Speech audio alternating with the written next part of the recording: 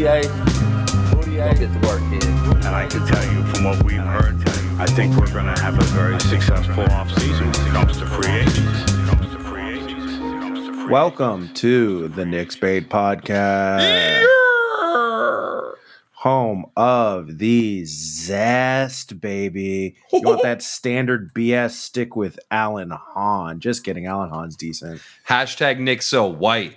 Hey, shots fired. 3 Knicks addicts. Catch you up in a blunt's worth of time. Dougie Fresh. I already know how you're feeling, but I'll let you state the obvious. Look, I want to talk to all the Knicks fans that were like, yo, LeBron fears Julius. That's why he's not playing. LeBron James is one of the greatest athletes in the history of human fucking history, all right? He doesn't give two fucks about Julius Randle. He's trying to win his 5th world championship of his career on his 3rd different team. Cut the fucking bullshit already. All fact. Coming in hot. I love it. D-Boy, what's good? I hate games where I can't listen to Walt, man. As a Knicks fan, the past 20 years have been super fucking tragic and rough. And the only thing that pulls me through is Walt. And the fact that we couldn't get some swish and addition at the end of that game to just bring me through really just leaves me in a low place. There we go. Let me ask you this, though. Jim Jackson or Chris Webber?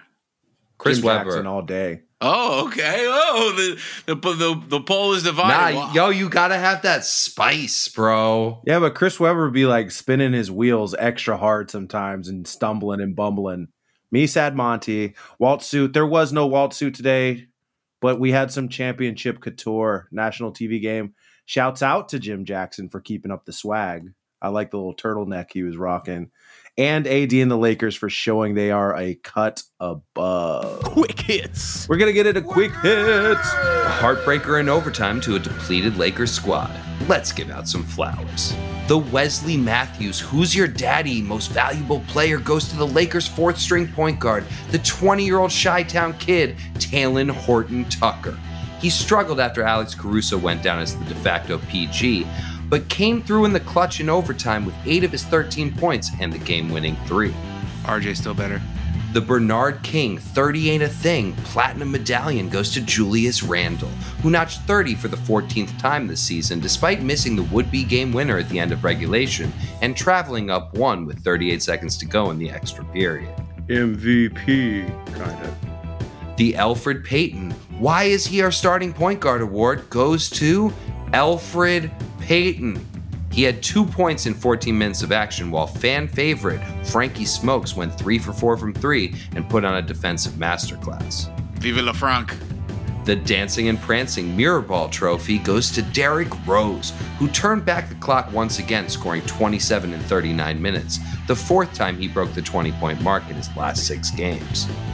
And the sad stat of the game, Frank Ntilikina leads the Knicks in 3-point shooting percentage at 44%, but ranks 14th in minutes played, despite being arguably our best defensive player.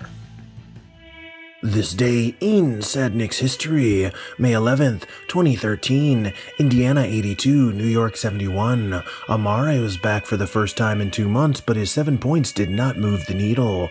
Ray Felton had an abysmal night going 1 for 8. Still love you, Ray. The story for Indiana was Roy Hibbert scoring 24 points and amassing 12 rebounds, 8 of the offensive variety. Speaking of offensive, Tyler Hansborough and Lance Stevenson mucked it up for a blue-collar victory. Knicks in transition, going up top for Obi Toppin. Randall's going to put up a shot here for the win. Cannot get it to go. The path to the NBA was not conventional for Obi Toppin. The Brooklyn boy received no D1 offers, went to Mount Zion Preparatory School for a postgraduate year, then committed to Dayton, was redshirted, blossomed at 22, and was named the Naismith College Player of the Year as a senior. His path thus far in the NBA seems just as cloudy. He was touted as a top 5 pick, was passed on by Cleveland, and fell to the Knicks where Julius Randle laid in wait. It went from who should start at the beginning of the season to does Obi deserve more than 10 minutes a game as Randle turned into a legit All-NBA player. now staring at an extension for the consensus most improved player and no substantial minutes for the lottery pick. Does Obi Toppin have a future as a Knickerbocker? Short answer, he shouldn't. I was an early Obi doubter, called him a bust, which is kind of a mistake. Thought we should have drafted Halliburton. Still think we should have. But he has shown me flashes. Flashes are all we're going to get with Julius Randle here. Trade him ASAP, because 2 years of 10 minutes a game will result in a 25-year-old question mark. There's so much to love about Obi. I understand from an intellectual standpoint why you would want to trade him out, why you would want to cash him out when, yeah, he's making the most out of those 10 minutes a night. But maybe that's more the reason to keep him. He has proven himself even in a role that's so limited and so unlike anything he's ever done before in his basketball career, that he can make an impact. He's good for a layup and a three and a couple of big rebounds and runouts every single time he hits the floor. Well, let's look at the path of this year alone. He played the first game of the season after a strong preseason, hurt his back, and now hasn't broken the 20-minute mark since.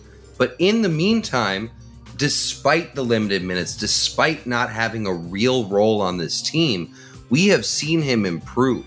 We've seen him get more comfortable, and we've seen him have a huge role on the bench.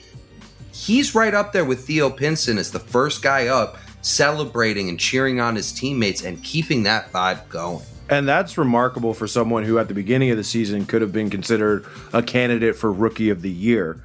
I had my doubts with Obi Toppin for sure, but on the defensive side, he's looked decent. He can guard fours. Truth. He gets switched out on threes and doesn't look terrible.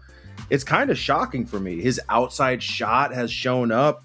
His IQ and knowing where to cut on the floor is a little bit more advanced than I've seen out of what I thought I was going to get in this player. I'm impressed, but you got to cash out because I don't see any room for him next year. This kid is playing defense. This kid is playing hard. Why can't he crack the rotation? And it's obvious because it's a mandate from on high. Julius Randle is the face of the franchise. The face of the franchise can still play 32 minutes a game, and there's actually a large difference between the 38 that Randle is playing and 6 more minutes going to Obi Toppin. If we're talking about development, and moreover, you can't underemphasize how much of an impact those big plays that he makes, albeit few and far between, on the momentum of the game. The NBA game is a game of swings, and when Obi Toppin delivers that huge thunderous dunk, the swing is always in the Knicks' favor. I guess the question is, can he create his own shot when the pressure is on? He's not even going to get a chance to either succeed or fail in that in this year.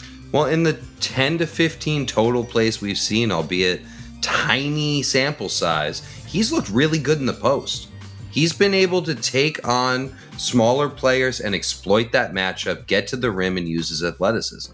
My fear here is that we're just not going to give him enough of a chance to, 1, highlight him, 2, get him better, and 3, raise his value a little bit. Like I say, trade Obi Toppin, but what could you even trade him for that wouldn't be a distressed asset? It's almost like another Kevin Knox situation where we're going to devalue a lottery player to the point where we can't get anything back from him. This is what happens when you have assets and you push them off to the side. Our frustration all year with Tibbs is, if you can get this out of Reggie Bullock, how can you not get this out of Obi Toppin? Roll that. Light that. Smoke that. It's time for blunt talk. Alex Caruso, the bald eagle, the accountant, Caruso is the true barometer for whether you're a casual hoop fan or a hoop nerd. Just flipping on a Lakers game and asking who the fuck that white guy is will show your true casual khaki colors. If you're wondering how the Lakers stayed afloat when AD and LeBron were out, look no further. He absolutely was a contributing factor to the Lakers winning the chip last year and will be a big reason if they repeat. Stat nerd time. 538's overall defensive Raptor rating ranks Caruso number 1 amongst guards and 6th best overall. He was the 4th best defensive rating amongst all players behind 3 members of the Jazz. He is getting legitimate mentions for all defense and deserves it. Dude is athletic, a pest, and will get underneath your skin if you let him.